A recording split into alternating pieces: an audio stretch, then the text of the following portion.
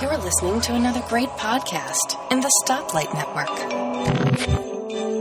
Hey, it's Tim Robertson, the Tech Fan Podcast. And Guy from the MyMac.com podcast. And Tim, I gotta tell you, I have a problem. Just one? Because I could give you some suggestions. No, not those kinds of problems. Well, what is it then? Well, the Stoplight Podcasting Network has all these great free podcasts, but it still costs money to produce and upload them. Yeah, tell me something I didn't already know. I'm the one paying those bandwidth costs. I just wish there was an easy way for listeners to help without it costing them anything. You know, it's funny you should say that, because there actually is a way they can help, and it won't cost them anything. Tell it to the mountain. Well, when you're going to shop this holiday season at Amazon, just go to mymac.com first and click the Amazon button. It's over on the right-hand side of the page, right underneath where it says Support MyMac.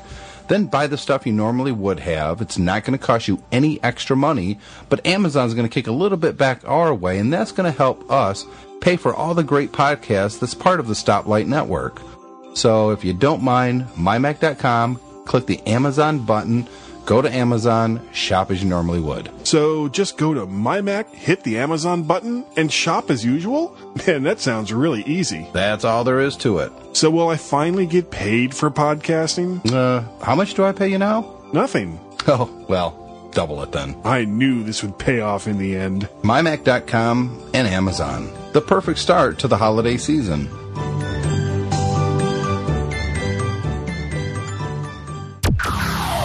Hi, I'm Tim. I'm David, and if you were wondering how to spend the iTunes voucher that's on its way to you for Christmas, this is the show for you. It's Tech Fan number 60. It's going to be iOS-licious.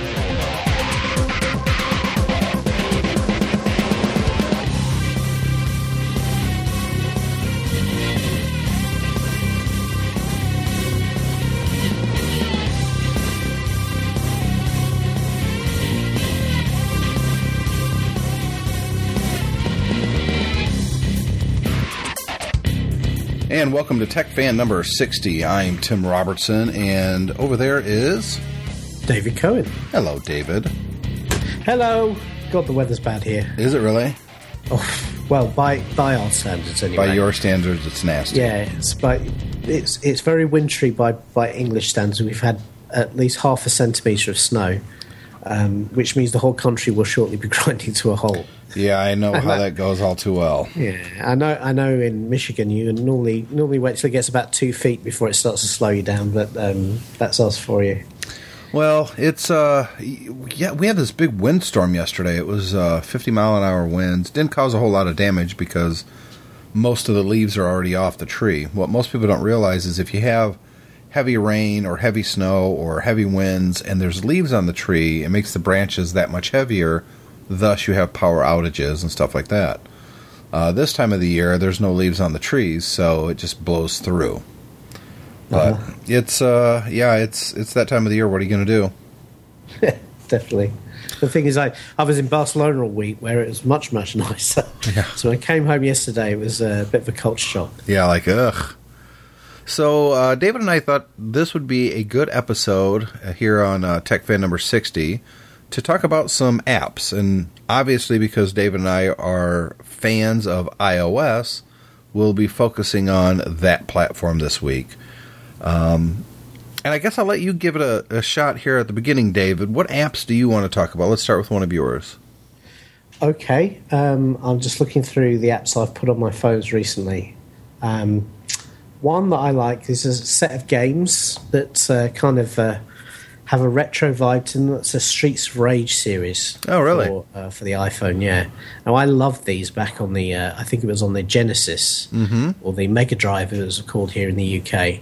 And they're kind of those games where you're a guy, your girlfriend's been stolen or kidnapped or something like that, and you basically have to fight your way to the end of the game to rescue her. Yeah. Yeah, and it's one of those ones where, you're just walking along and like 15 guys will come on the screen and you just have to beat them up one at a time. Well, that happens in real life, though. I mean, so at least it's realistic. I had to fight at least 30 people to get to work today. Yeah, I hate when I have to do that, but, a man's got to do what a man's got to do. That's right. But, these games are the gameplay by modern fighting standards in terms of games is pretty simplistic, but they're incredibly fun. They're very inventive, and for the time, they were very arcade-like. There have been arcade games like this, but there hadn't really been anything on the home consoles. And the recreations on the iPod, the iPhone, and the iPad are pretty faithful. They must be running some sort of emulator, but the controls are good. The games look just like you remembered them, and they're still a lot of fun. And I picked all three up for about $3-4. They weren't expensive. I picked the same Streets of Rage up on the PlayStation Network. It was one of the free games that I can get. The PlayStation has this PlayStation Plus, and it costs, I don't know, maybe $50 a year. Yeah. I noticed they just auto-renewed me, which was nice. I love when they auto-renew. Yeah. I picked that up. It was a free game for PlayStation Plus members, and I think I played through maybe 4 or 5 levels. And it was okay, but my son Cole, who turned 4 just recently, really likes it. He digs that game. It's fun. Mm-hmm. So there's a lot of fun, and if you played it originally, it'll bring back memories.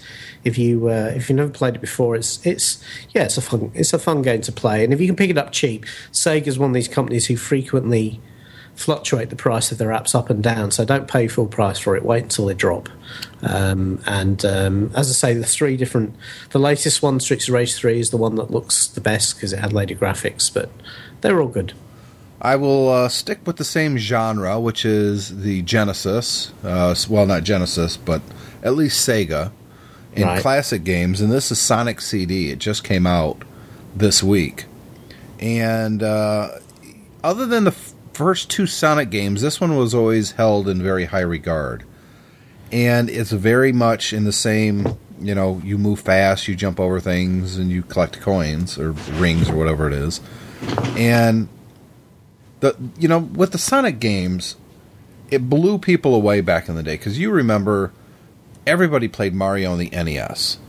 Yeah. And he was kind of slow and he would jump, but it was fun. I mean, it was expansive worlds and cool bad guys, and we thought that was the pinnacle.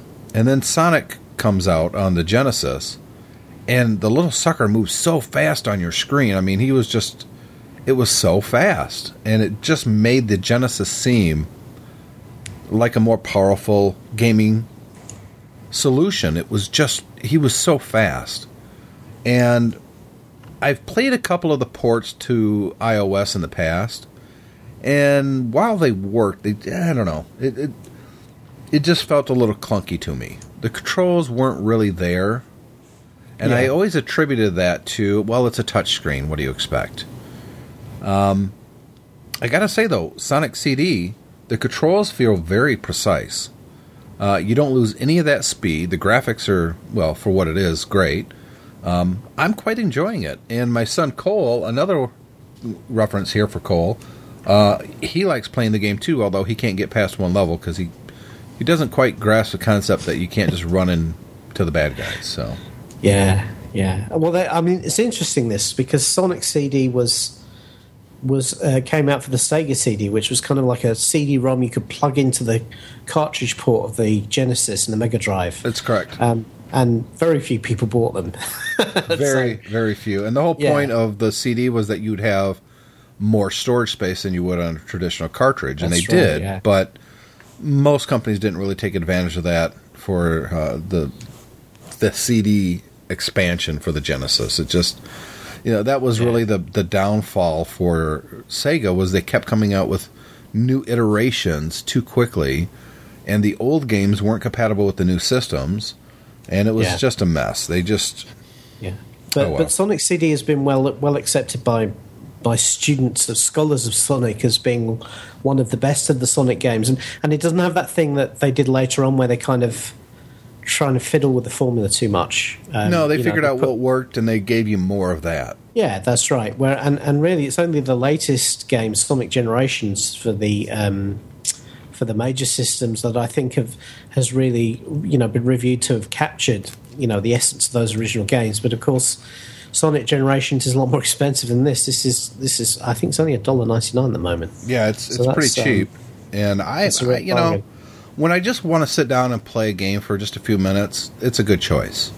My son is a huge Sonic fan. He absolutely is. Probably, I mean, he's always been into the Wii, but Sonic is by far his favourite character. He absolutely adored the Sonic Color games, and I'll probably pick up a copy of this so he can play it over Christmas, because I think he'll really get a kick out of it. What's your next one? Let's see. I mean, we could stick with games if you like. That's fine with me. Well, I was going to say I can change it up if you want, or we can do another game. It's up to you. Let's do a different app, and I'm just looking for it on my phone. Where's it gone now? You'll find this with your phone that you have so many apps you lose half the apps. I used to have that problem. I don't use nestled folders on any of my iOS devices except for nighttime reading material for the kids. But what I found, David, is if I haven't played anything or used an app for a while, I'm just deleting it off the devices now. I'm trying to keep it manageable. And manageable to me is about 5 pages. Yeah, I have 5 pages, but it's full of folders. So, that's the problem. Yeah, I'm losing things in folders. Okay, here it is. This is the one I was looking for. And this is Log Me In. Log Me In Ignition, I think, is its name. Yep. And this is one of those apps that allows you to remote control another computer using your iOS device. And I've tried pretty much all of them, and I still think that this one's the best in terms of how it works. Obviously, if you want to control your computer, you either need a server application running on your computer, or you need some sort of online service. And LogMeIn kind of does both of that. So you can you run an application on your computer. There's a free version, so you don't need to pay anything. And that then will allow you to log onto their website and remotely control your computer, and it works really, really well.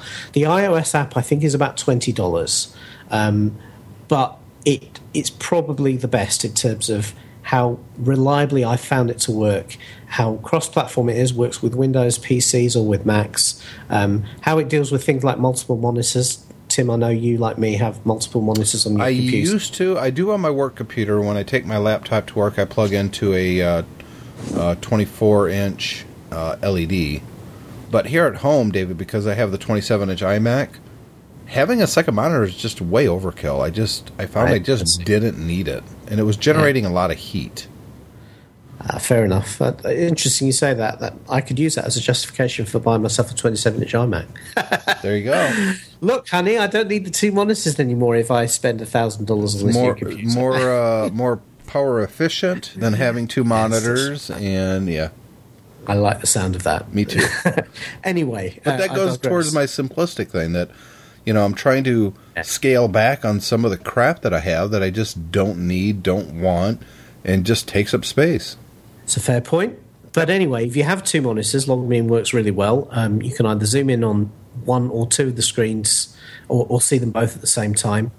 The way it kind of works is you kind of pinch and zoom to get a close-up image of the screen, and then as you move your finger over the screen, it kind of pans the background behind where your pointer is, rather than actually move the pointer, which I find works a lot better particularly on a small screen like the iPhone. Sure. Than actually having to move the obviously if you've got a large screen and you're trying to move the pointer on an iPhone that's going to be absolutely tiny, you can't hit anything. So this is a really good way of doing it, and they also have file transfer capabilities built in and all of that sort of thing. By paying the money for the app, you get all of that. And if you have a need ever to control your computer, and my computer's kind of out in the back of the house, so I often use this at home so I can do things like do an iTunes update or something like that while I'm sat in the front room, and it's absolutely brilliant for that. So you're saying it promotes laziness?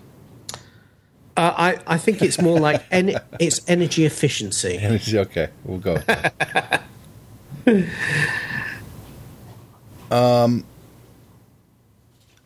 One of the things that let me give you a quick warning here, David. I'm expecting multiple deliveries today. Okay. And including the FedEx driver. So if they show up while we're recording here, we'll take a very quick break. So if I interrupt you for a break, that means I have to go to the front door to take possession of a package. Okay. So just a fair warning. My next one, I'm going to stick with games, David. Sounds my good. kids wanted that Kinect for the Xbox because there's some, there's one particular game that they wanted. Connectimals, and it's basically animals. It's like this tiger. You've probably seen at least the print ads. Yeah. And my daughter, especially Brooke, was just, she wants that. But the game itself is like $50, and the Kinect itself is like $125. I couldn't justify spending $200 just for this one game. No. Now, Microsoft really hadn't embraced the iPad or the iPhone up to this point. Not really. But in the last couple weeks, they've released a lot of products for the iOS platform. They've released Xbox Live, and they've released this game. And when I look at the spelling of it, I can't pronounce it. Connectimals. I'm going to say that's what it's called, but I could be wrong. Sounds good. But it is that game for the Kinect, but it's just on your iPad or your iPhone. My daughter loves this game. She is constantly getting home from school and saying, "Can I play on your iPad?" Simply to play this game. She can pet the tiger. She can have him do tricks. I'm not quite sure everything the game does, to be honest. I must admit, I'm kind of with you on that. I'm kind of wondering. I've seen the ads for it and everything. I'm thinking, well, what do you actually do? Is there an objective, or is it just kind of like an animal toy? It's kind of like an animal toy. It's kind of an interactive teddy bear, if you will. She loves it. If you've got kids at home, especially a girl, but I don't want to rule out boys, because boys, they can like this stuff too. Yeah. But at least for my 8-year-old daughter, she will sit there for 2 hours ignoring bodily functions to play this game. And that says something. She really likes it. I mean, I asked her last night when I finally pried my iPad back from her fingers. And this is the kind of game that you wish that you could swap out a battery in the iPad, because you're like, I got to charge it for a while. I asked her, I said, what do you like about this game? And she just started going through this litany of a list of this and that, and it was so fast I couldn't tell you what she said.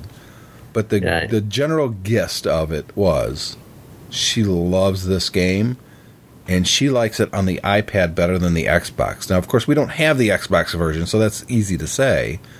But she really, really likes it.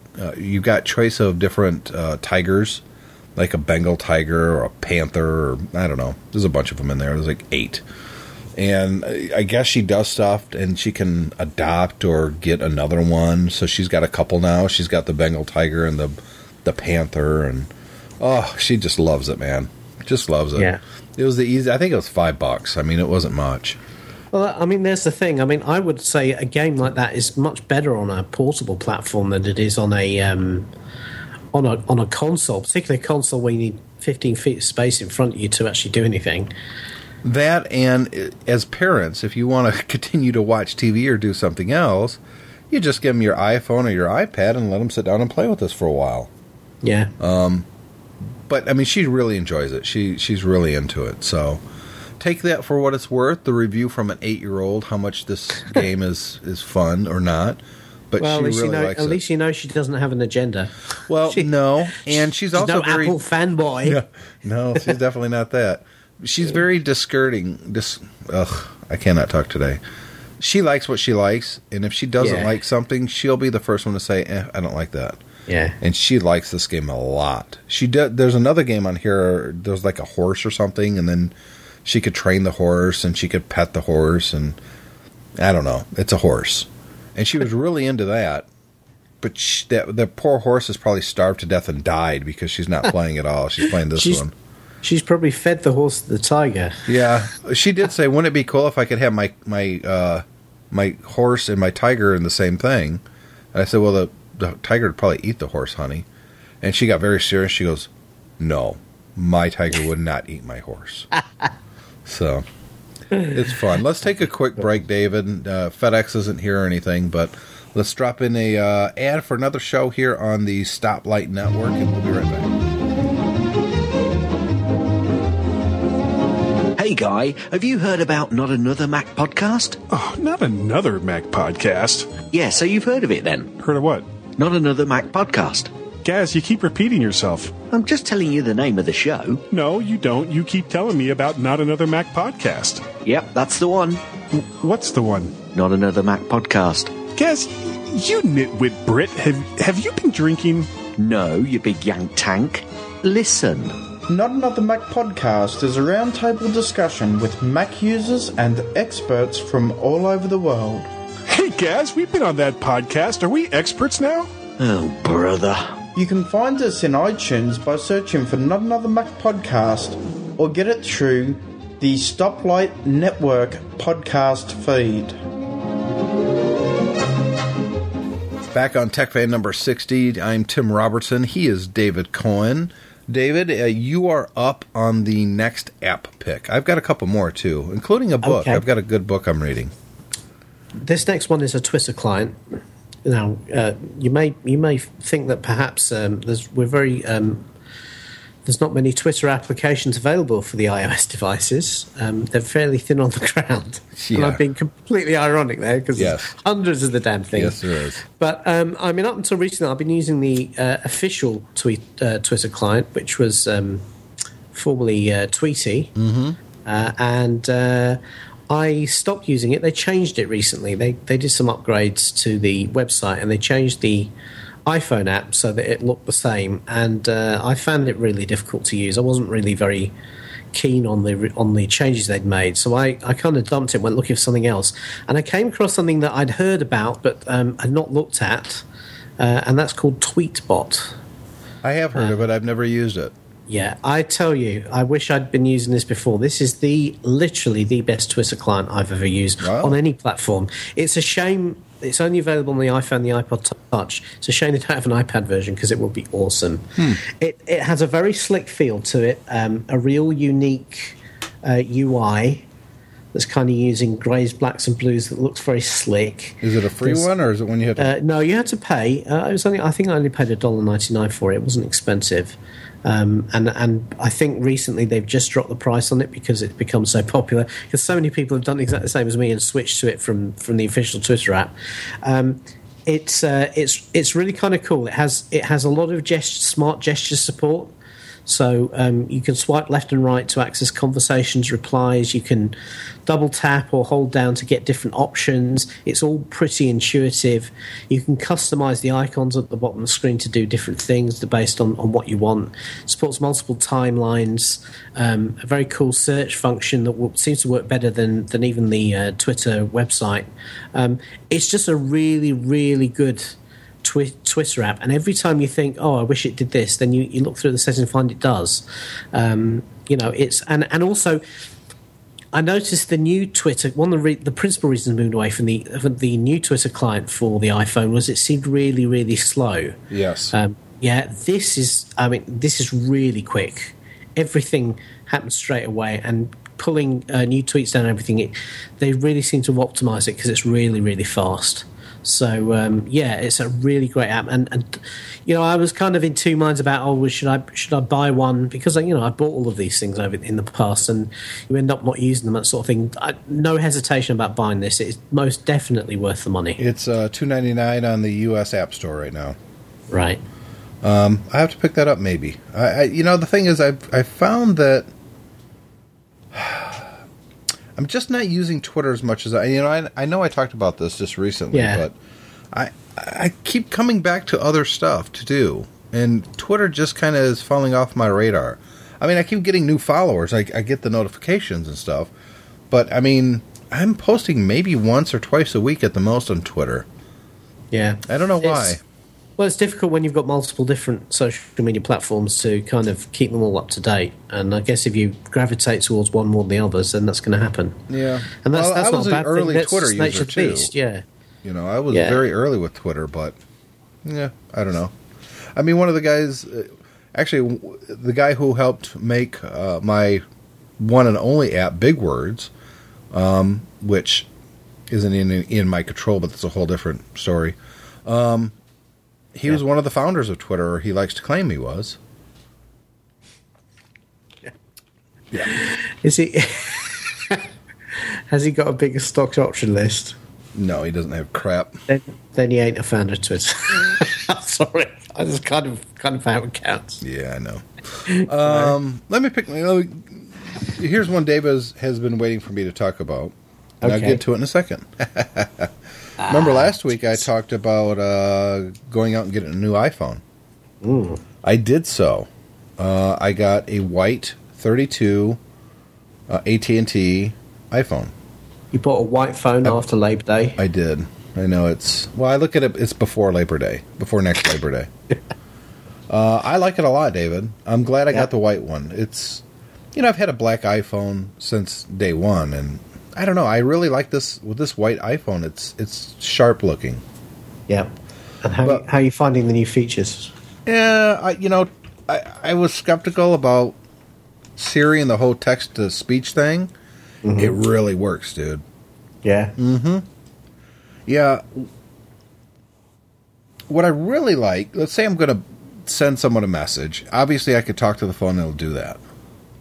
But any time that there's a text entry field, let's say I go on to, I'm using Mobile Safari and I go onto my Facebook profile, right? And I want to post something. I don't have to type it out. On the keyboard layout has a little microphone thing. You click that, you talk, it translates what you said, and so far it's pretty accurate from what I've seen. And boom, done.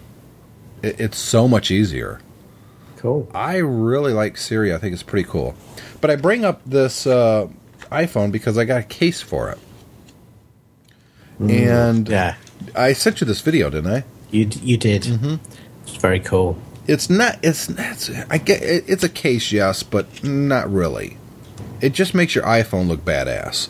Oh yeah, definitely. It's from Karas Studio, or Karas Customs, Karas, and then Customs with a K, Kustoms. Now, they're actually a company that makes aftermarket car parts, like, I don't know, like race car stuff, I guess, or I don't know. They make custom parts for cars, hot rods. That's their business. How or why they got into custom cases for the iPhone and iPad, I have no idea. But what they did here, it's a two-piece case, if you will. It really doesn't cover anything. It's not really a case. It's more like a shell. Mm-hmm. Yeah. But it doesn't cover the back. It doesn't cover the sides or the front. And it kind of extends a little out from the edges. It's two pieces of brushed aluminum held together by 8 screws on each corner. Two screws on the back and screws on the front. Yeah. That's it. But it's really badass.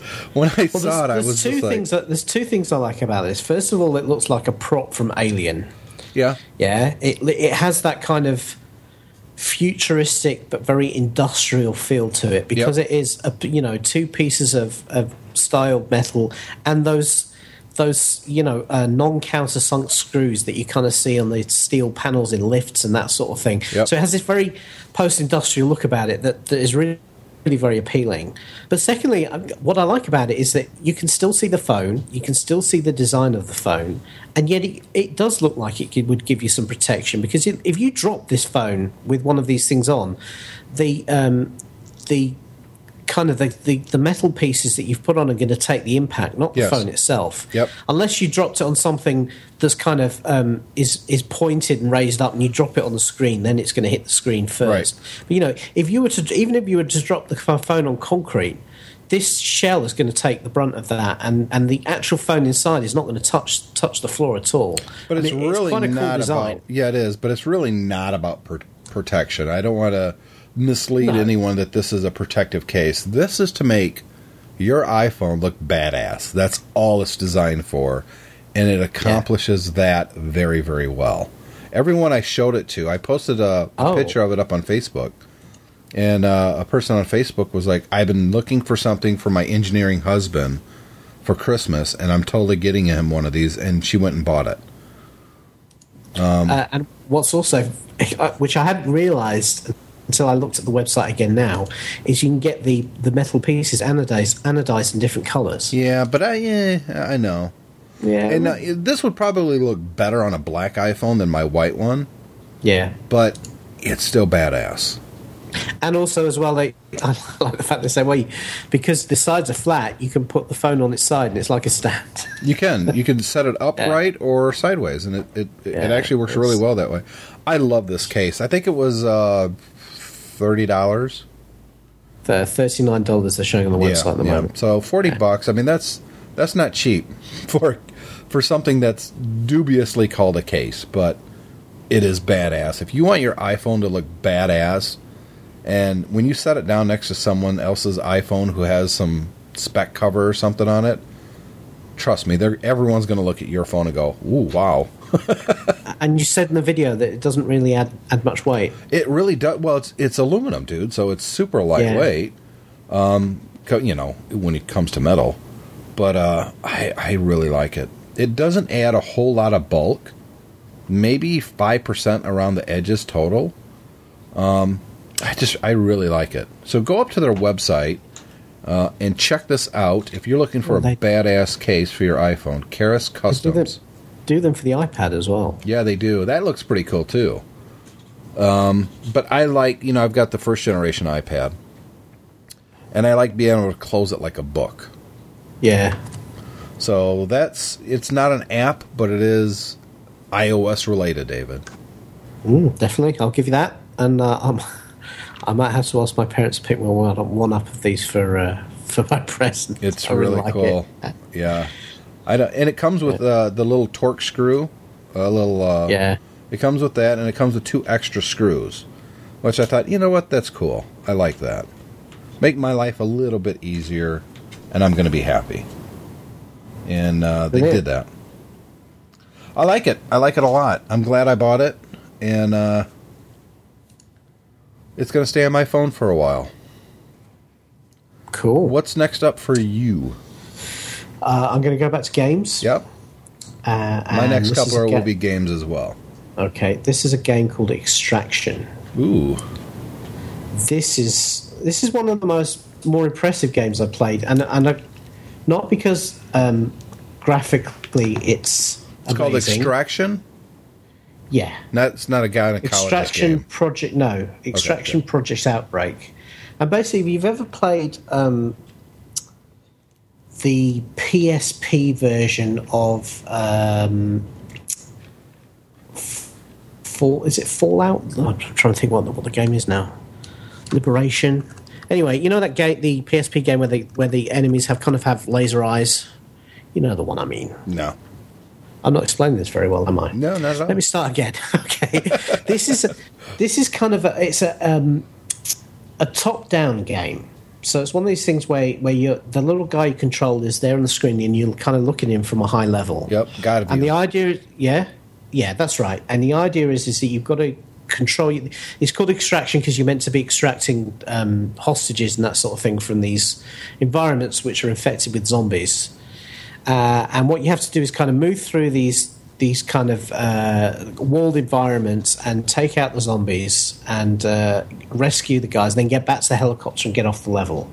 Yeah, it's kind of got a real kind of military sci-fi feel to it. But the way you actually play it is really, really cool. The way you control your guy is kind of very, very intuitive. Everything is done via touch on the screen. You actually have to select how you're going to take out the level before you kind of move into it.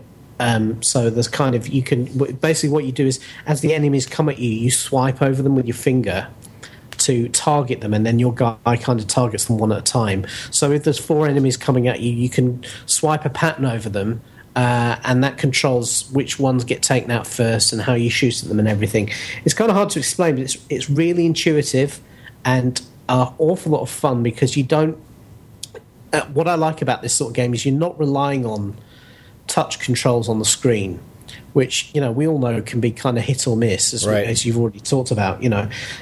Particularly when I find with touch controls, even well done touch controls, is when you get in the thick of the action, you kind of get kind of so excited and everything that your thumbs kind of move from where they should be, and then all of a sudden you're having control problems. The advantage of this game is you don't have any of that because you're not controlling the action by having to rely on a button somewhere. You are literally pointing at the screen. It's really, really fun. It sounds very familiar to a game on the PlayStation Network called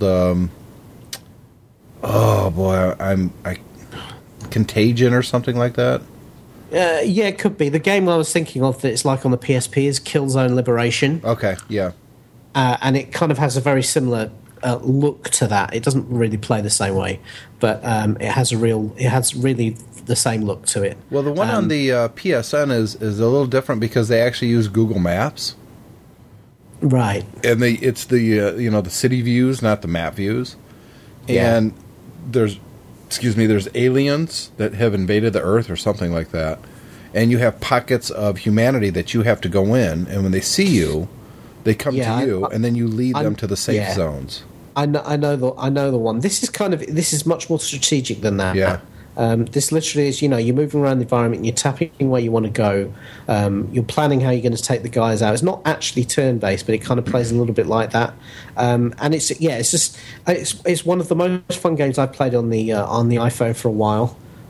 Just because for me, I really like the aesthetic, and I just love this control mechanism they've built into it.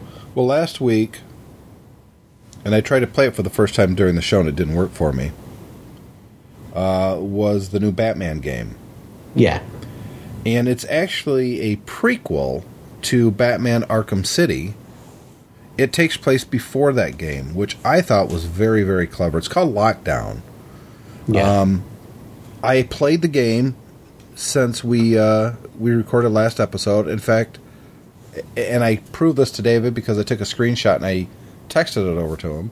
I beat the game, which is very rare for me to go in and beat a whole game. Now, you could continue playing when you're done, and it gets progressively harder and that sort of thing. But the basic premise of the game is you're Batman and you're fighting people. And I like it a lot. But here's a surprise, David. I like it better on my iPhone than I do on my iPad. Yeah, I've not tried it on my iPhone yet. I've only played it on the iPad. The problem with it on the iPad is the screen is actually too big, which is completely counterintuitive to everything I always say about gaming. With it on the iPhone, I could play the whole game basically with my thumb. And you're just swiping and tapping. You tap to duck, and then you swipe to hit. Then you can push a button to send your bats or make your gloves electricity, stuff that's not really in the Batman canon, but whatever. The graphics look just like they do in the full-fledged console game, Batman Arkham City. The voice acting is done by the same voices that you hear in the game, so it's Mark Hamill as the Joker, it's the guy who always plays Batman. The cutscene, the graphics are just phenomenal. They look just fantastic. I actually went and I did buy, David, all the different costumes. Yeah. It's a phenomenal game. I really, really enjoyed it. It doesn't take a whole lot of skill as far as you have to memorize all these different complex drawing crap on your screen. No, you tap when they come to attack you, and he'll duck. And then you swipe. And I think I just heard someone at the door, so let's take a quick break. Come back and talk about Arkham City a little bit more. Excuse me, madam. Have you ever heard any podcasts that are just too long? They're all too long. Ah, but that's where you're wrong. Listen to the new App Minute with John Nemo. It's short, it's sweet, it'll knock you off your feet. And we're back. It was a false alarm. UPS, FedEx, United States Postal Service. Nobody delivered anything yet, so... Maybe they rang the bell and they ran away. They ran away. You're not getting this... Get away. So back to Arkham City. Arkham City Lockdown. It's a fantastic game, David. I know you've got it. Spend some time with it. The graphics are just fantastic. And has an upgradability thing, so when you beat some guys, you get enough points that you can go in and unlock, upgrades to the character, which is kind of cool. But if you don't want to wait, you can actually buy the points ahead of time. So I think you can spend like $20 and upgrade everything. There's some virtue to that if you're impatient, but I liked the fact that it took me a while and I had to beat certain guys to unlock things. I kind of like that. Cool. It feels more earned. because it is. I don't want to say buying stuff to upgrade is a cheat, but it kind of is. Don't you think? Yeah, I'm congenitally averse to in-app purchases, really, unless I'm absolutely really forced to. Well, the costumes were an in-app purchase too, and I didn't mind buying those, but that was to make my character look different, and that was just cool to me. It was worth $5 to get these costumes. I think there's a balance between. I kind of a little bit ambivalent on in-app purchase. I as a rule, I don't like things where. You basically, the game is free, but then you kind of really are nickel and dime to get everything in order to progress through the game. Yes, that I don't like.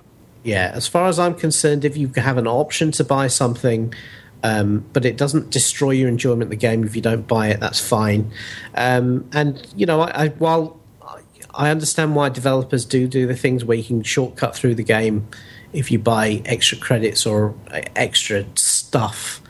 I prefer to play through a game and get it that way. I find that's more rewarding than just Generally, I'm right with you. I don't like the in-app purchases a lot of the times, but if it's for more content, what I don't like is the free games, and that it's very limited in the free version. You have to buy stuff. I don't like that, but I don't mind a game that costs me, say, between 99 cents and $5, and you can play the whole game just like you normally would. But hey, here's an in-app purchase for new maps.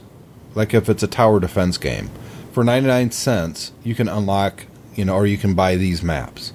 Yeah, like what's that one that Blizzard did? Crimson Steam Pirates. Yes.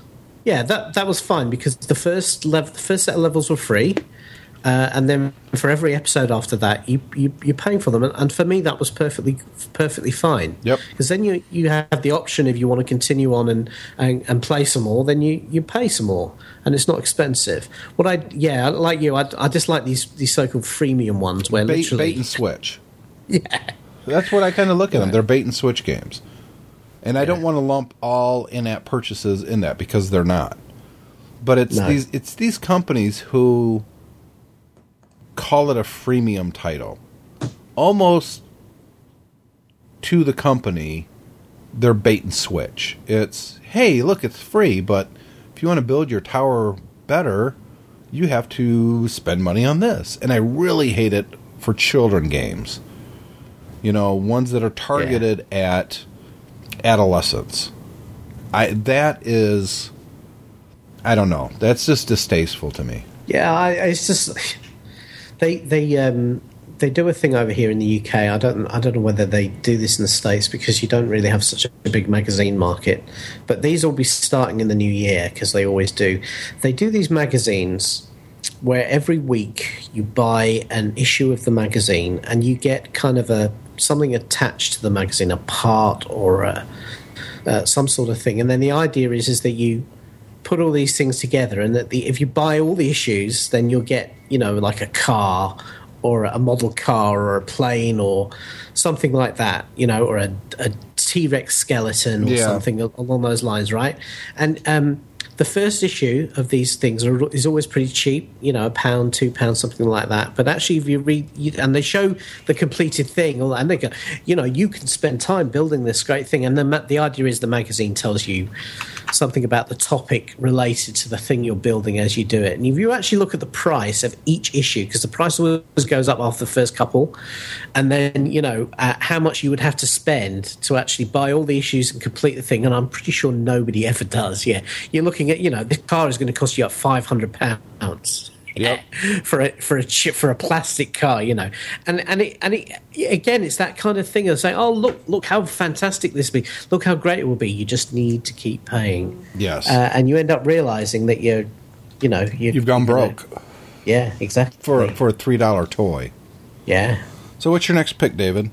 My next pick is another game, and this is the sort of game. You all have those. I mentally call them toilet games. Yep.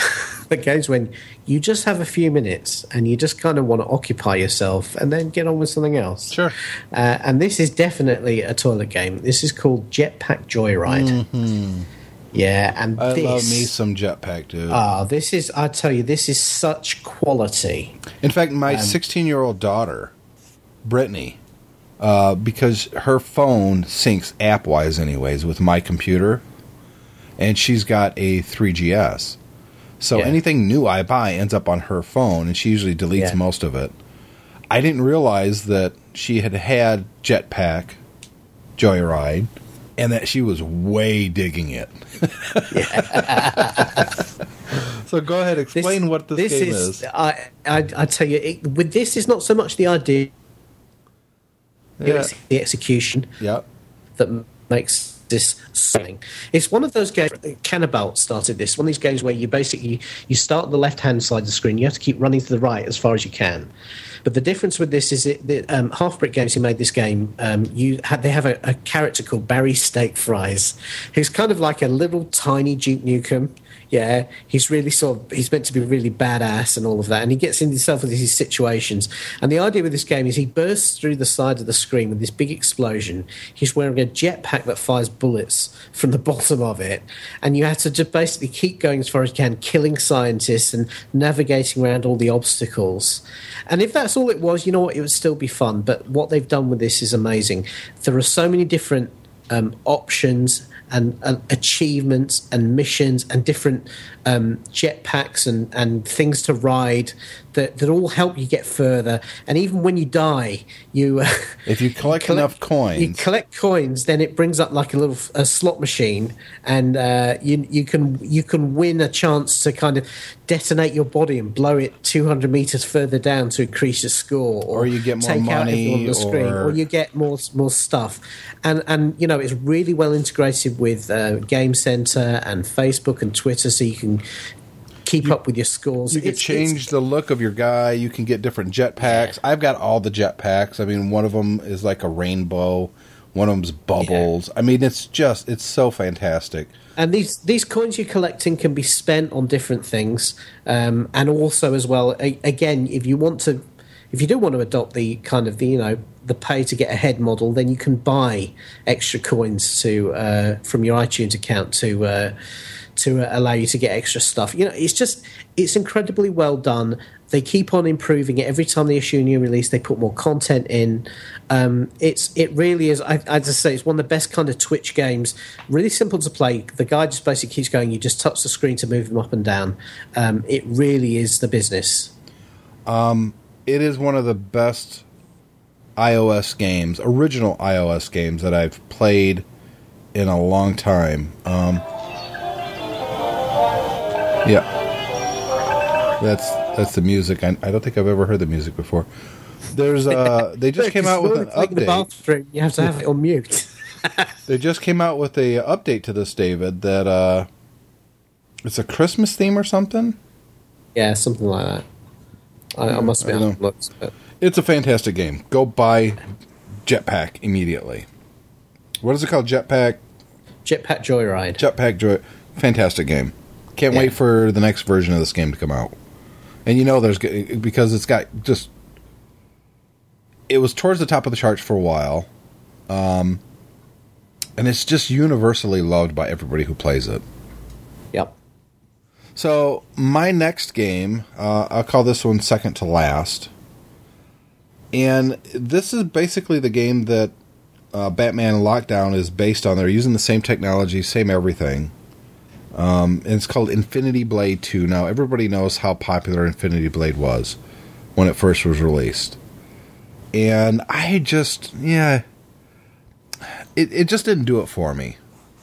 No, same for me. In fact, I haven't picked up the second one purely because I never played the first one. I did, David. And the reason I did is because I knew that it was very similar. A lot of people were comparing it to Batman and saying, well, Batman's is kind of a cheap knockoff of this, and you know, if you want the real thing, get Infinity Blade.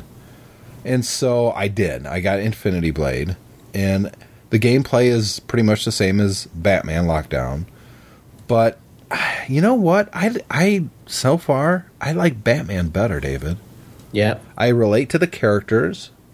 It's not so... I am not into the anime thing at all. I don't get it. No. And when I was a kid, I loved Star Blazers, okay? That was about... Yeah. And I liked the Robotech books when I was a teenager. But that's about it. I don't like the cartoons. They're nonsensical for the most part. They're just terrible. They don't translate to English very well at all.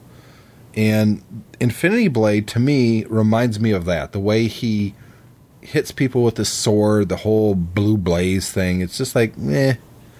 It doesn't work for me, David. I don't know why. I should like this game. I like Batman. Why don't I like this?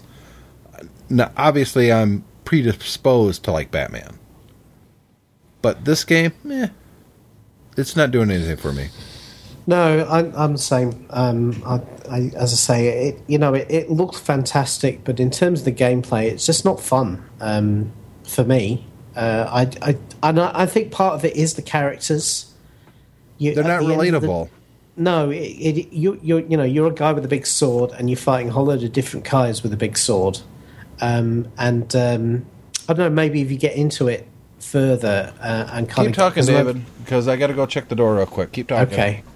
Yeah, so maybe if you get into further, the idea of Infinity Blade is that you're repeatedly killed by an evil king, and you have to basically, each of your descendants has to improve their swordsmanship and try and fight their way to the king and defeat him to conquer the Infinity Blade and get it.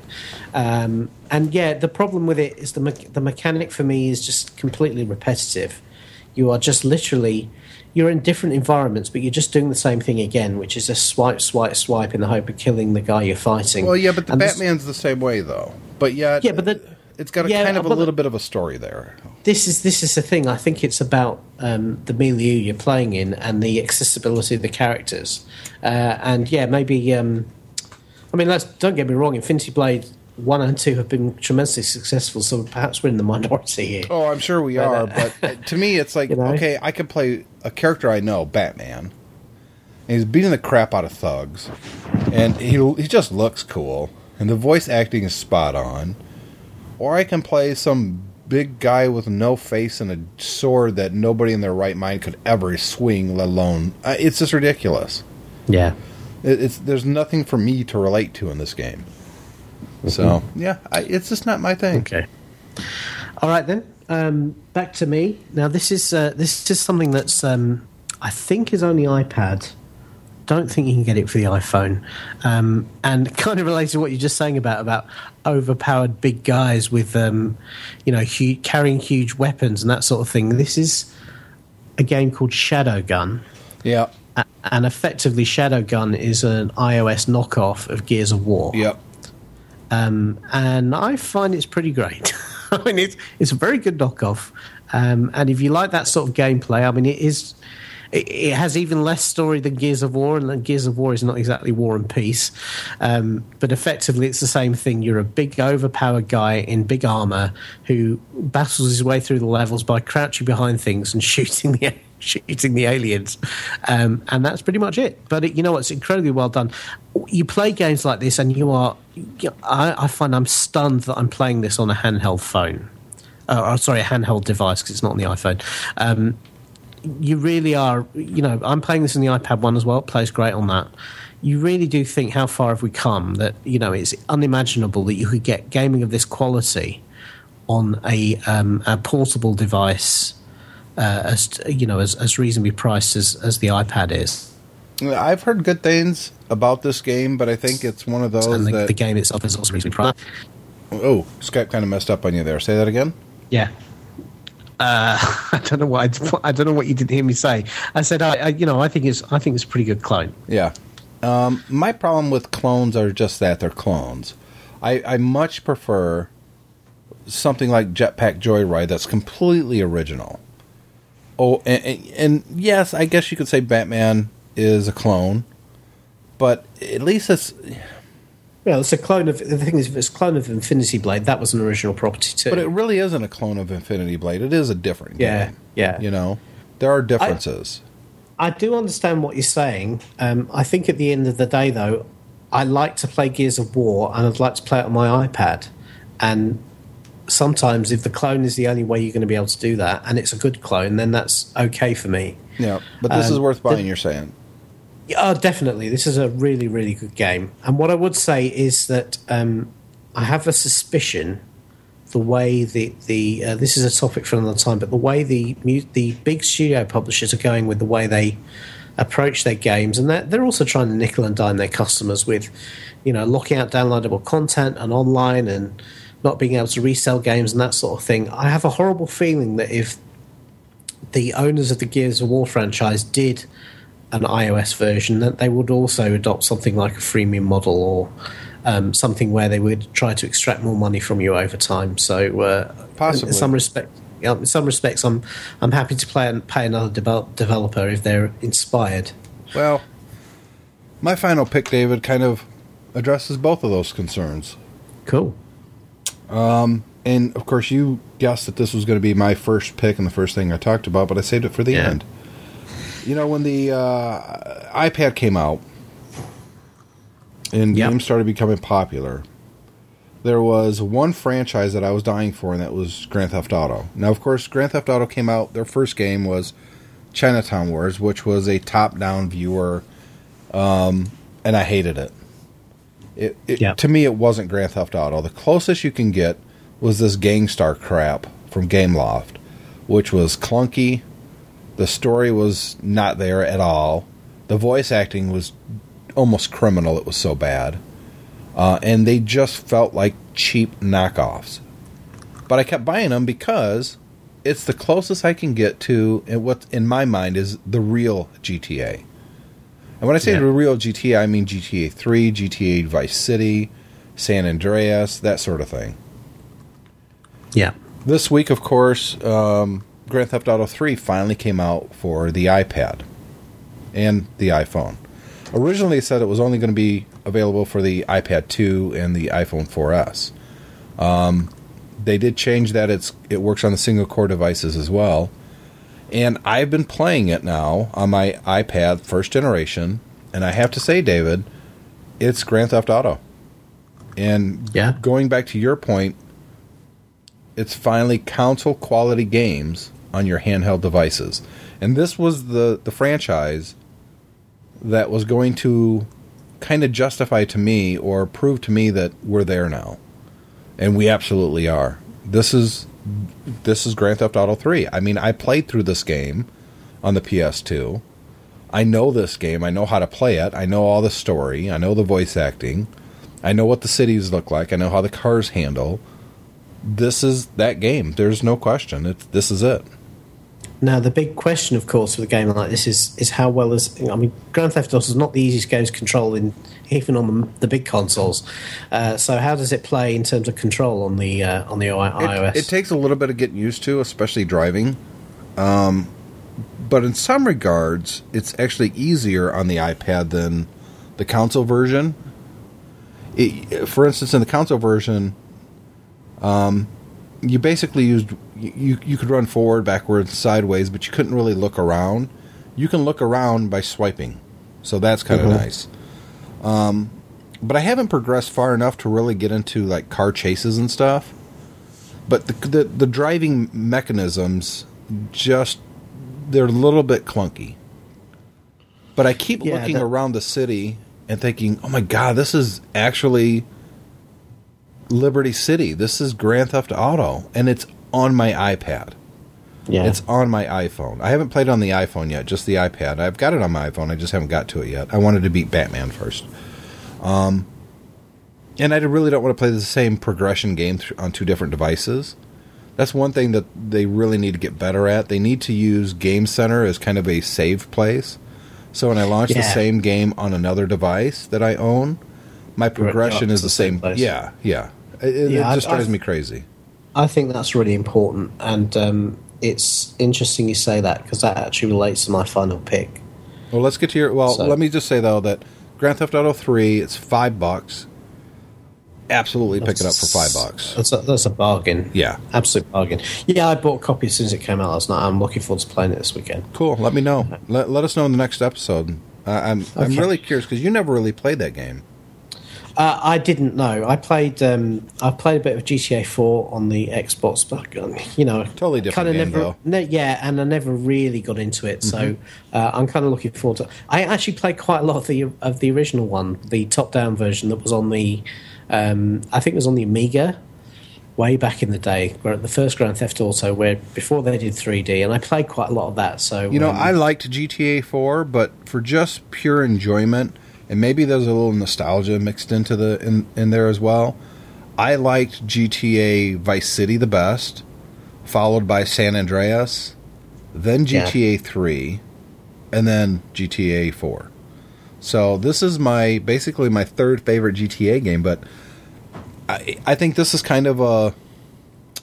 I don't want to say a launch I want to say that this is kind of a test in Rockstar's mind. If it does well on iOS...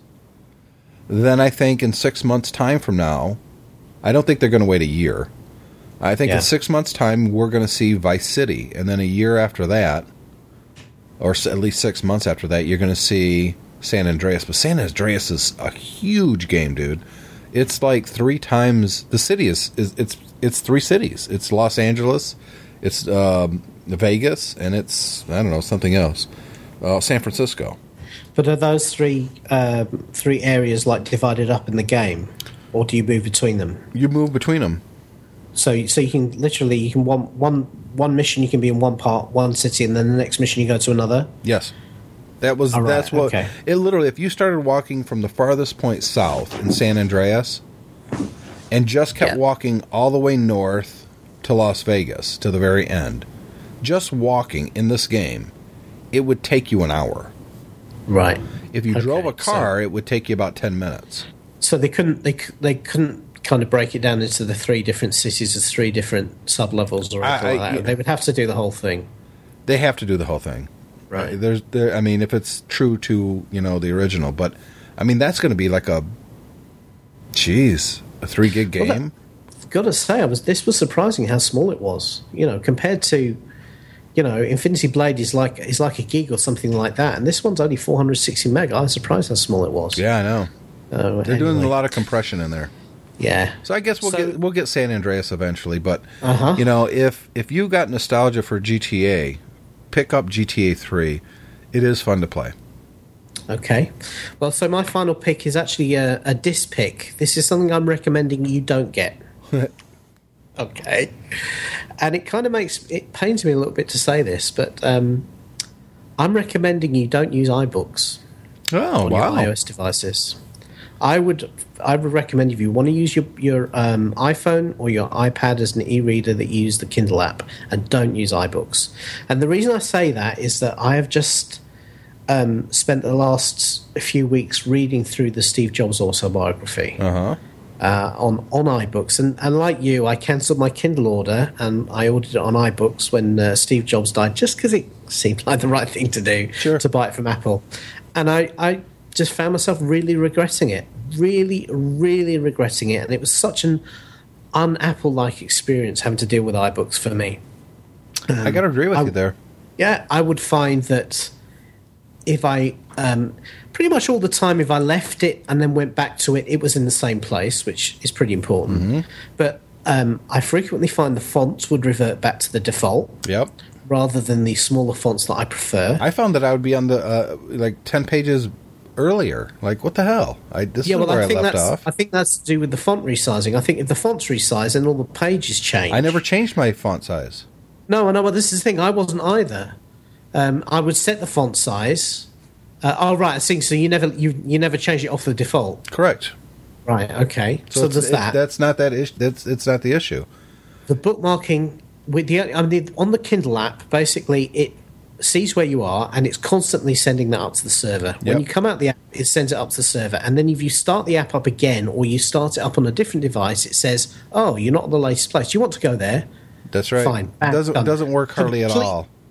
Completely reliable in Kindle app. Yep. On the iBooks doesn't work like that. Yep. iBooks doesn't actually sync where you are, but what it does allow you to do is put a bookmark on a page, and the bookmarks are meant to sync. Horrible. Yep. Absolute horrible. For a start, on my iPad, I would frequently be pressing the bookmark symbol and it wouldn't light up.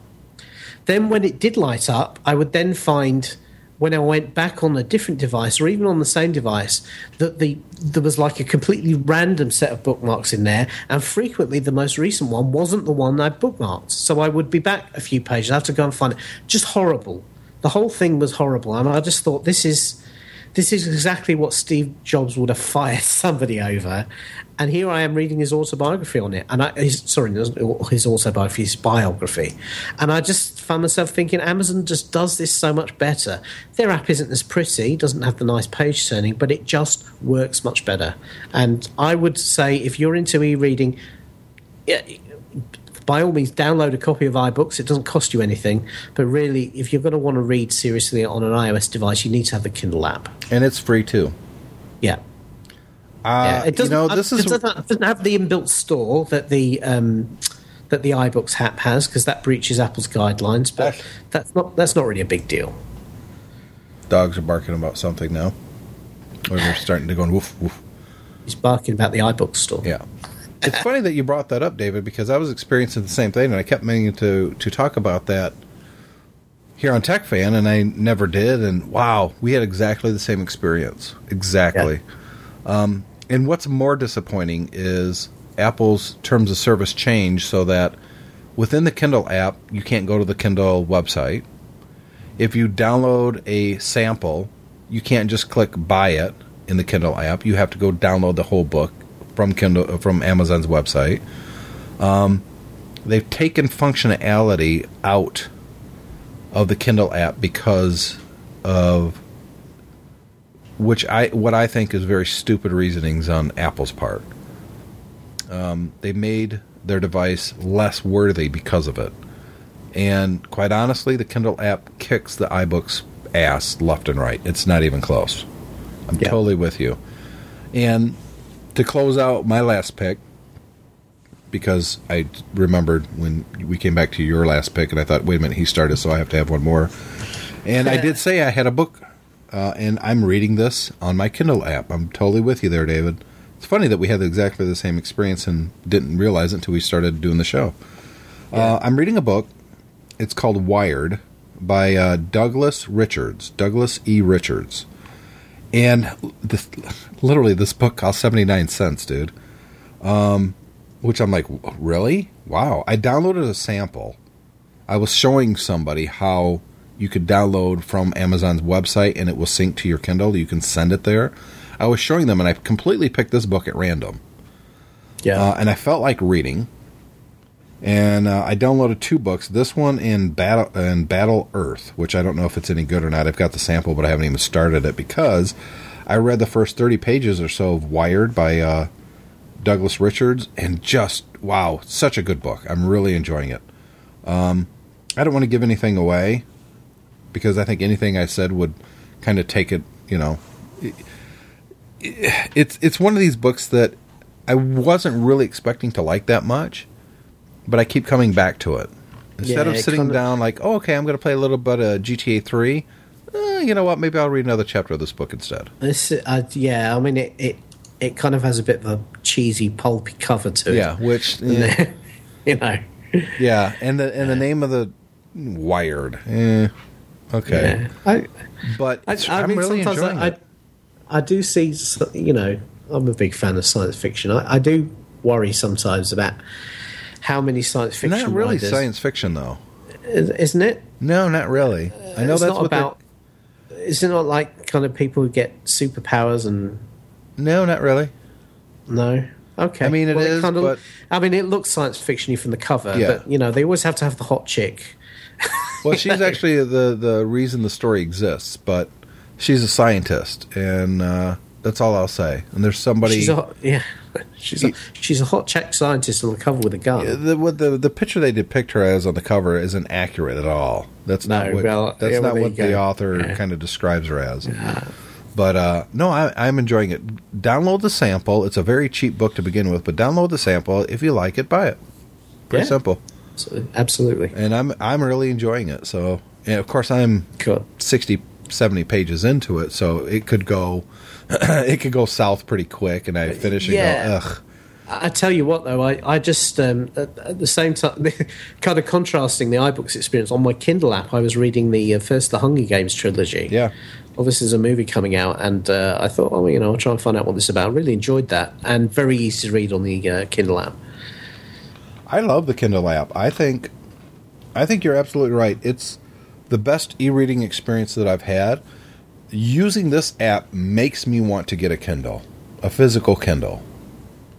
Yeah. To separate the two from, I'm not reading books on my iPad, I'm reading them on a Kindle, because if the app works this well, and just having the ability to try a sample and just click buy it, and it's bought, and I'm done.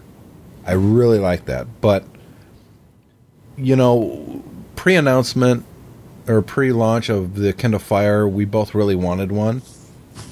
And a lot of the reviews that I've read since then makes me want it a lot less. And I'm torn at this point whether, I'll go ahead and get the Kindle Fire so I also have an Android device, or I'll just get a regular Kindle because I really just want something to read books on. Yeah, I would say we've got an older ink Kindle, and I do occasionally use it at home if I'm reading, because obviously the principal reason is that if you want to read, you can read without taking out the battery life on your iPad. That's kind of that's what I'm looking at. If the kids are playing a game and I still want to read, I can't. Exactly. That's it. And the battery life on the ink Kindles lasts forever, and they're not expensive. That, and if let's say I'm reading a book, and the kids say, "Hey, I want to play," I could say, "Okay, close that app. Here you go. Yeah. Go get my actual Kindle. Open up that book, and I'm right where I was on the iPad." Yeah. I mean, that's so appealing to me. Now, obviously, you could do that with the Fire as well, but and I can do it on my HP touchpad. They have the Kindle app. They have a Kindle app there too. Yeah, At least I think they do. I can't imagine that they don't. But it's all gone open source now, baby. Yeah, I don't know. I didn't even know if I was going to talk about that or not. What do you think about that? I mean, we're running a long show here, but this is the last topic here. Yeah, HP decided, instead of doing anything else with the WebOS, they made it open source. I don't know what to think. Well, I mean, the way it read to me was, well, here's a way of knifing this baby without making it look like we're knifing the baby, because we can put it open source, and then we can, whatever happens to it after that, we can say, we left it to the community. They didn't do anything with it, so it's not our fault. I mean, what's clear is that it's very, very unlikely that HP will build a dedicated WebOS device again. It may end up forming the basis of something else they do, but I don't think it will be WebOS front and center. And this kind of they can say that they want to make it like Android, because obviously that's the way the route Android's gone. But let's face it, it's very, very unlikely that anybody's going to go out and start mass producing a whole load of different WebOS devices because WebOS is open source. They're going to use Android because that's where the community is. Well, I picked up my touchpad, and I had downloaded the Kindle. It says Amazon Kindle Beta, and I launched it. I don't know if there's a newer version out there yet. I haven't updated much. This says I've got some updates, so this could be updated. But I launched it, synced it, and opened that book, and I'm right where I was on the iPad. Yeah, well, there you go. So, I already have that functionality built in, David. I have the touchpad, so if my kids want to play with the iPad, I can grab the touchpad and continue reading. And that's something else that iBooks doesn't have, is that completely cross-platform capability. You can't even read an iBook on your Mac, which is kind of crazy to me. Yeah, it's reading long form on the computer screen it doesn't work for me. Well, no, not really for me either. But you know what? If you're in the middle of a story and you just want to get to the end and you're having your lunch at work, it's nice to just be able to that's true. That's true. I'll give you that. Yeah. By the way, there is no update for the Kindle app on the HP touchpad. It's still technically, I guess, in beta. So yeah, it'd be interesting to see what happens with that now. Be interesting. We'll see. So with that, we're going to wrap up Tech Fan number 60. If you'd like to contact us, we'd love to hear about any apps that you guys are using on your iOS device, or even a Mac app, or maybe a PC app that you think that we should be taking a look, because I do have a PC as well. Well, technically, no, I don't, but it's Windows 7 on my laptop, which I can't tell you the last time I actually launched it. I probably should do that and run some updates. And, I've got a VMware here as well that I'm using on Windows 7. God, I haven't run this on that iMac forever either. I keep forgetting. I've got Windows on 2 different machines, and it's been months since I've done anything with either one of them. Yeah, I mean, I work in an environment where everybody's running Windows, so I have Windows XP running on my Mac all the time. Yeah. And I have a work laptop with Windows on it as well, but sometimes that's just the way you got to do it. It would be nice if I could be Mac only all the time, but it just doesn't work for me. So we'd love to hear any app picks that you guys have, or if there's a case out there that you think is also badass, like this Keras Customs that I was talking about earlier in the show. Let us know. Send us a link to the products. We'll talk about it right here on TechFan. Hell, I'll even buy it. If you think the case is that cool, send me a link. I'll get one. Feedback at mymac.com. Feedback at mymac, mymac.com. That's how you get a hold of us. You can also send me a message on Twitter. I am at mymac there, and David is at David B. Cohen. And the final way you can get a hold of us, which no one ever seems to use, so I'm real close to just canceling the damn thing, is a phone number. Call this phone number, leave a message. It's 1-801-938-5559. Call that, leave a message. We'll play it right here on the show. So what you're saying basically is if you want to cost Tim money, then call the number. Yeah, pretty much. If you want to save Tim number, then email him a voice file. That's right. You can always email the voice file too. That's absolutely correct. So hopefully you guys listen to some of the other podcasts in the Stoplight Network. There's some really good ones.